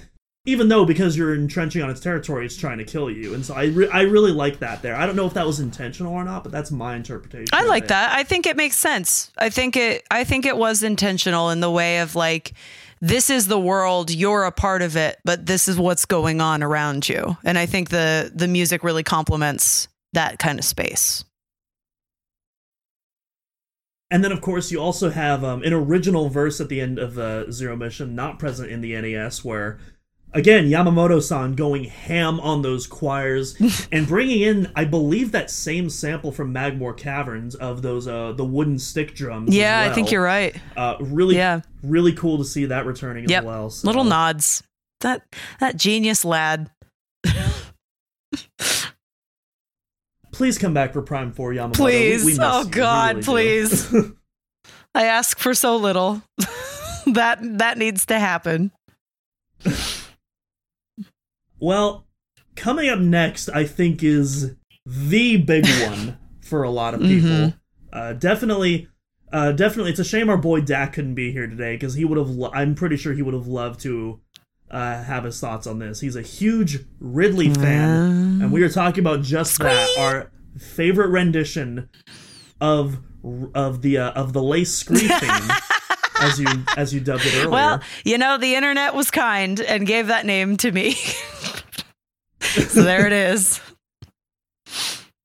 So, again, not much that needs to be said here. It's appeared in the vast majority of Metroid titles, but my pick, despite the wonderful... Actually, I think much like the item collection theme, I think we should talk about some honorable mentions. So many. Obviously, we got to talk about the Super Metroid version where it all started. Originally composed by Minako Hamano, absolutely iconic piece. Originally meant to be just a generic boss theme for half the bosses in the game, and then kind of from Fusion onwards, just recontextualized as Ridley's main theme there. Speaking of which, the Fusion theme. Oh yeah. The first time that that the tempo of this theme was slowed down, and I really like that, along with kind of. These X-Parasite sounding patches that finish off all of the measures, that kind of little those things. Absolutely love those present in the piece. Obviously, you got to talk about Meta Ridley from Metroid Prime. That's probably, I think, the most iconic version of this theme. It's a good one. Is the Meta Ridley theme. And you also have some original verses incorporated in there as well. All three of the Samus Returns Proteus Ridley themes are so good. I love those themes to death. But my favorite Ridley theme, Super Smash Bros. Brawl vs. Ridley by Yusuke Takahama, which I've talked about before on the podcast when we were talking about the order of our favorite Metroid stages. Yeah, this is my all-time favorite Ridley boss theme. I like it even more than the Ultimate version, also done by Takahama-san. And, but yeah, it's, again, that perfect marriage of guitars and synths.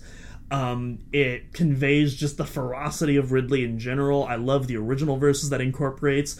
It has a breakdown section, which I'm a sucker for breakdowns as a fellow metalhead. So awesome. You put in a breakdown, and like that's automatically going to raise the letter grade a notch for me. So yeah, versus Ridley, Super Smash Bros. Brawl is my pick. Lacey, what about you? Know, kind of similarly. My favorite is the Ultimate version. Nice. Yeah, and it's funny because I do love the Super version, and I was very inspired by both of these arrangements when I was making my version of it, because I tried to actually, and I think kind of successfully, use synths from both to kind of create this like fusion of them. I forgot how good the Metroid Fusion version is of this, actually, which it doesn't affect my answer, but I'm glad you mentioned it because that one is so different. And it's such a cool departure from like the high energy.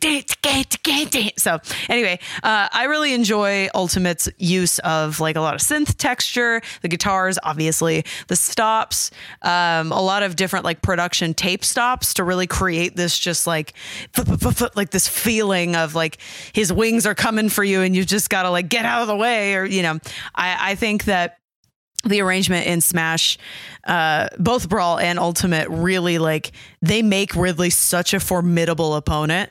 And in Ultimate, physically, he's huge, but like it's such a great addition to what a scary beast Ridley is. And I think this theme is just so well done in both of those games. But for me, for my listening, the Ultimate arrangement is my favorite. Yeah, like I mentioned earlier, like I think these tracks do a really good job of conveying Ridley's ferocity and his ruthlessness. Yeah, he's a beast. That he has a lot more in comparison to other boss fights. Yeah, definitely. He's a beastie for a reason. You know, I mean, there's a reason he earned his own song. Ridley energy. Yeah, exactly. That big Ridley energy is a real thing. But yeah, we're starting to approach the end here. We only got 2 more songs here on our list of main topics, and we're also starting to approach the 2-hour mark in our podcast. I'm not sure if this is the longest podcast we've ever done, but it's definitely getting up there. Well, we had a lot of material to cover here. This is extensive. This is not just like, oh, favorite song from Metroid. Boom, there you go. It's like we're going through. We're in the nitty gritty here. So if you're far with us, you're as dedicated as we are to these soundtracks. So it makes sense. Yeah, it's, again, very cool to have a fellow musician on here, so like we can really get into the nitty gritty of what's going on in these songs and just like work off that, for sure, which I absolutely love. But yeah, our second to last for our main topic, and then we'll save those bonus topics for another show probably. Okay. But the last of our main topic today, another very iconic Metroid theme, the Escape theme, particularly the original NES version where it all started. You have that, you have a version that appears in Zero Mission, you have Metroid Prime 2, and you have the version that appeared in Smash 4. Lacey, what is your pick for your favorite Escape theme? So my favorite Escape theme is from Echoes, from Prime 2. It's... Okay, so I think I mentioned in my cover that I did of Kraid's Lair, I included something that was kind of similar to like John Carpenter, something he used in his score for the movie Halloween, where it's kind of like this slicing sound that's repeated constantly to create like a percussive topper, we call it in production. So like there's this feeling of like something's moving constantly. And I think for an escape theme, you need motion in your piece. And for me, I think in Echoes with this theme, it's just like constantly making you feel like you got to move. You need to move right now. And this tiny element is so much enough to just be in my ear. And I'm so stressed already because I need to get out. And so I'm like, oh no, I need to go. I need to move. But I really enjoy all of the synth patches that are used in this escape theme in general. And I think, yeah, the like drums, percussion-y kind of stuff that's in the background. It's not super featured in the foreground production wise, but like, it just creates this movement, and it's very successful. It's very stressful. But yeah, Prime 2 is my favorite escape theme. And I wanted to say an honorable mention I had also, I don't know if it counts, but Dread's escape theme I thought was very cool as well. So I wanted to mention that. I'd say probably not, because that isn't. It's so different, music, yeah. So. But it was like, well, it served the same purpose, but yeah. Mm-hmm. Same here. Metroid Prime 2 Echoes, as many listeners of the podcast know, is my favorite Metroid soundtrack of all time. Yeah, I think Echoes is just an absolute immaculate work of art. I mean, not to say that the other soundtracks aren't also immaculate works of art, but I think Prime 2 is just the absolute pinnacle of like what can be done in in that Kenji Yamamoto style. And yeah, this variation of the escape theme is one of those for sure. There's so much cool stuff going on. You mentioned kind of those John Carpenter kind of influences, and that's permeated a lot throughout the Prime 2 soundtrack, which I think is very appropriate. Yeah. There's these moments that feel very similar to like the Friday 13th. Yes. And it's all throughout the soundtrack, including this escape theme, and I love it whenever he does stuff like that. You also have a really unique piece of this soundtrack. Typically, the alarms that'll play during an escape sequence, those are separate sounds off in the background. But for this escape theme, they're actually in the piece. Part of the theme itself. It's so cool. And they're played in triplets to combat the typical 4/4 of the regular percussion. It's so cool. It's so cool. Oh, I love it. It's genius. I mean, talk about intentional composition, right? Like, not just writing a piece to go along with what is going on. It's like, this was written for this sequence, period. Like, it's brilliant. It's absolutely brilliant. Absolutely. And then, of course, again, you got those signature Kenji Yamamoto choirs of course. that bring up the recurring verse when it comes up the second time. Absolutely love when that comes up, and I think it works especially well when you refight Dark Samus while the counter is going down. It feels super appropriate to have all that come together then. And I mean, pretty much otherwise everything you echoed before, like all the instrument choices used are so fantastic. It's a great piece to listen to on its own. It reflects the environment in the game so well. It's the pinnacle. Yeah. It's just a great piece. Out of curiosity, being a metal fan that you are, what are your thoughts on the Doom games by any chance? This will make sense in a bit. Okay. I like them. I like Doom. I've done a couple Doom covers too. Nice. Yeah, Doom's fun. I like Mick Gordon. Definitely cool composer. For sure. I only say that because I actually did a mashup with that escape theme with BFG Division.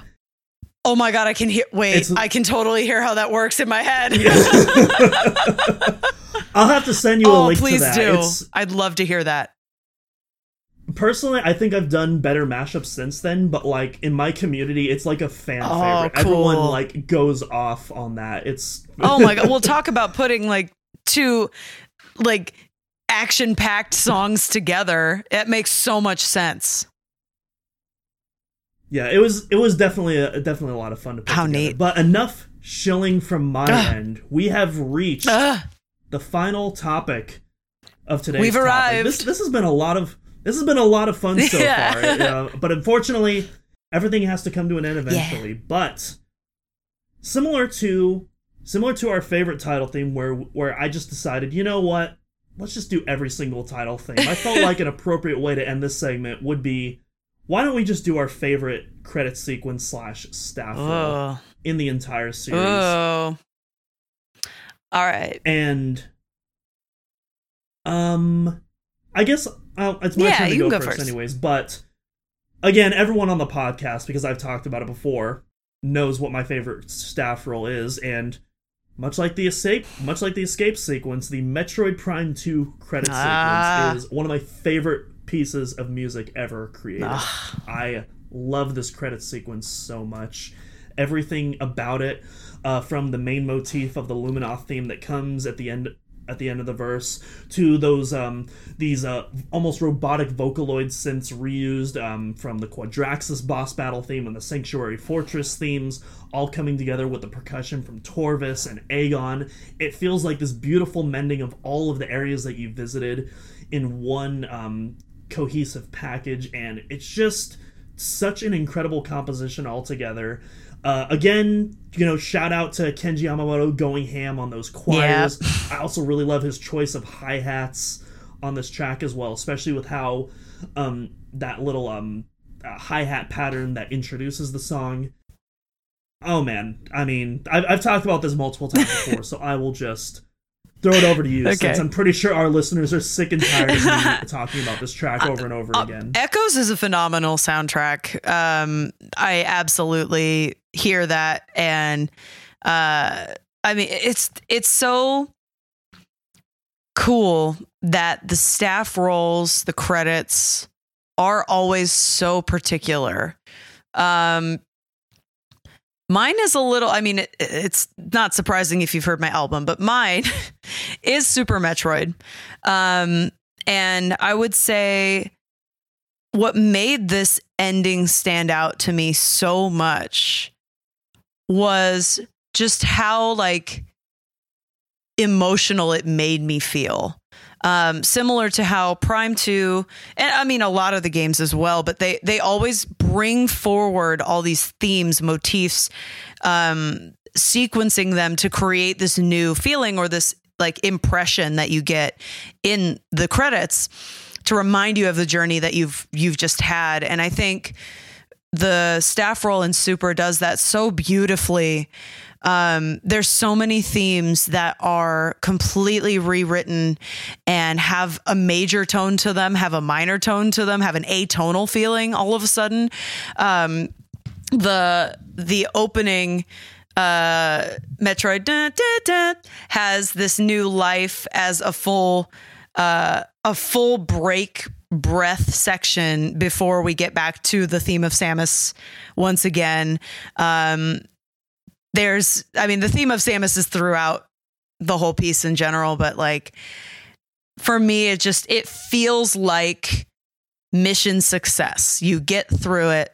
You've come so far. You've beaten all of these creatures. You're still figuring out what's going on for you, but you feel victorious for the moment. And then there is that moment where the Metroid main theme comes in, and it's not happy. It's not sad. It's a moment of remembrance, I think, for Samus. And then that's when her theme fully kicks in its traditional sense and ends in this way where you feel it and you know there's still work to be done. Nothing is complete. We still have questions that need answers. And it's so beautifully a mix of orchestral elements, synthesizer elements, and choral elements, of course, because Yamamoto's work is everywhere. But it's just, I love that piece. I spent a lot of time listening to all of the elements of that piece in particular. So you brought up the choral elements, and this is actually really interesting. So despite the fact that Yamamoto composed a theme of Samus, which also first appears in this game, the credits sequence is actually done by Minako Hamano. Even better. Who adapts. Yeah, so incredible. The dream team working together. What an amazing team. The two of them. Jeez. Just insane. It's insane. I mean, I would only hope to write music that is so creative. I mean, they literally created these worlds, characters, feelings, and like unease that so many composers could ever dream of doing.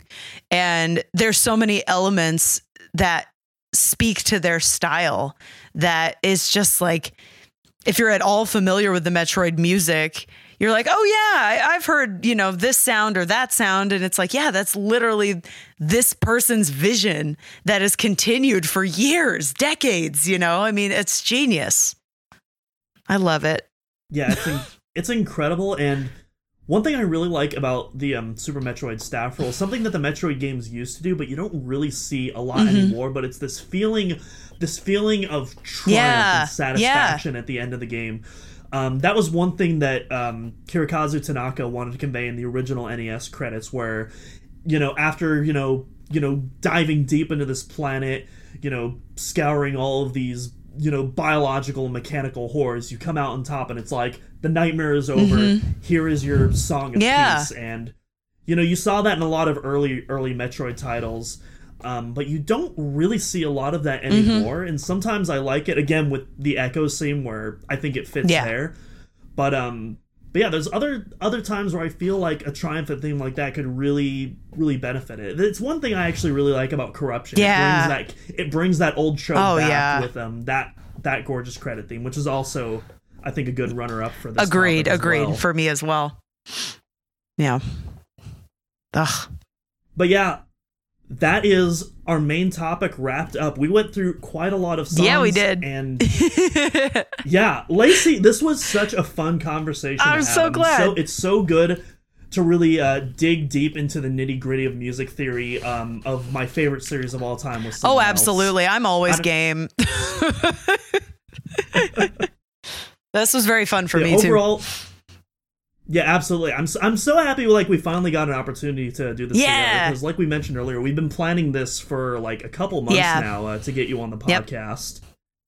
Yeah, and hopefully we can get you on next time when all the boys are back and you can meet our other two hosts, Andy and Dak. I'm coming for you, gentlemen. Let's go. But absolutely. Yes. But yeah, we had a lot of fun here today, and for our viewers, I hope you had fun as well. And yeah, otherwise, replug Lacey's stuff again. Metroid Next Mission is out right now. You can download it or buy a CD copy with the link in the description. Yeah.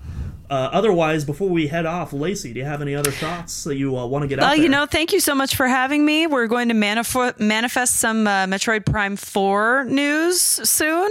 I think we should just put it out there in the world that it could happen, because goodness knows I will definitely be covering it if and when all that happens soon.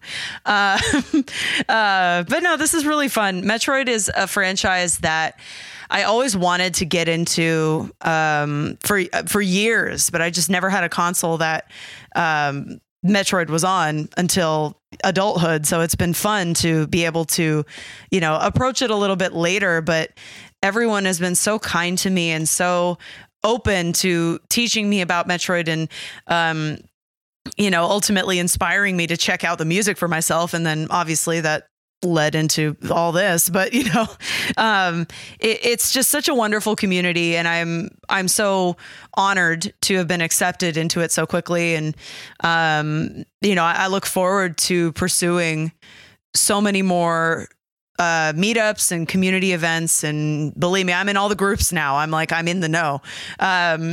But it's just been such a journey to join this scene, and I'm so grateful and thankful to all of you for being so welcoming and kind to me. Yeah, so definitely check out my album if you're into Metroid. Check out my YouTube channel. I make full production music videos on my YouTube channel, and I've done a few Metroid videos, and I do have a couple more big shoots coming up soon, so you can look forward to that. But yeah, I'm wherever you are on social media, so you can always find me at Lacey Johnson Music, just about anywhere.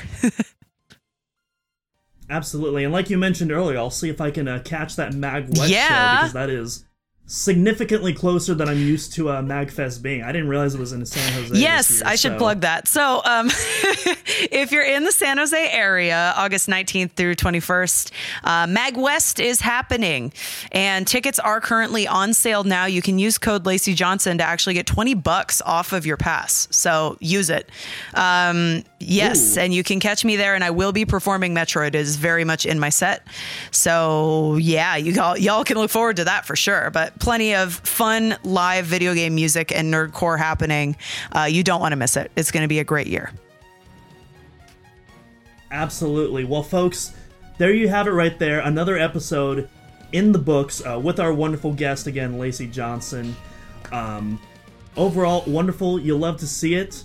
You can catch Omega Metroid on Twitter at Omega Metroid. And if you want to follow myself, that's at Duminal Cross, and our other hosts, Andy Spiteri at Spiteri316 and Dakota Lasky at Dak City. I always love that username. But yeah, that'll do it for today's episode, folks. Don't forget to catch weekly episodes of the only weekly Metroid podcast in existence at OmegaMetroid.com, which can also be found on Podbean, YouTube, Spotify, Apple Podcasts, and pretty much all of your favorite podcasting sources. And until next time, folks, we will see you all next mission.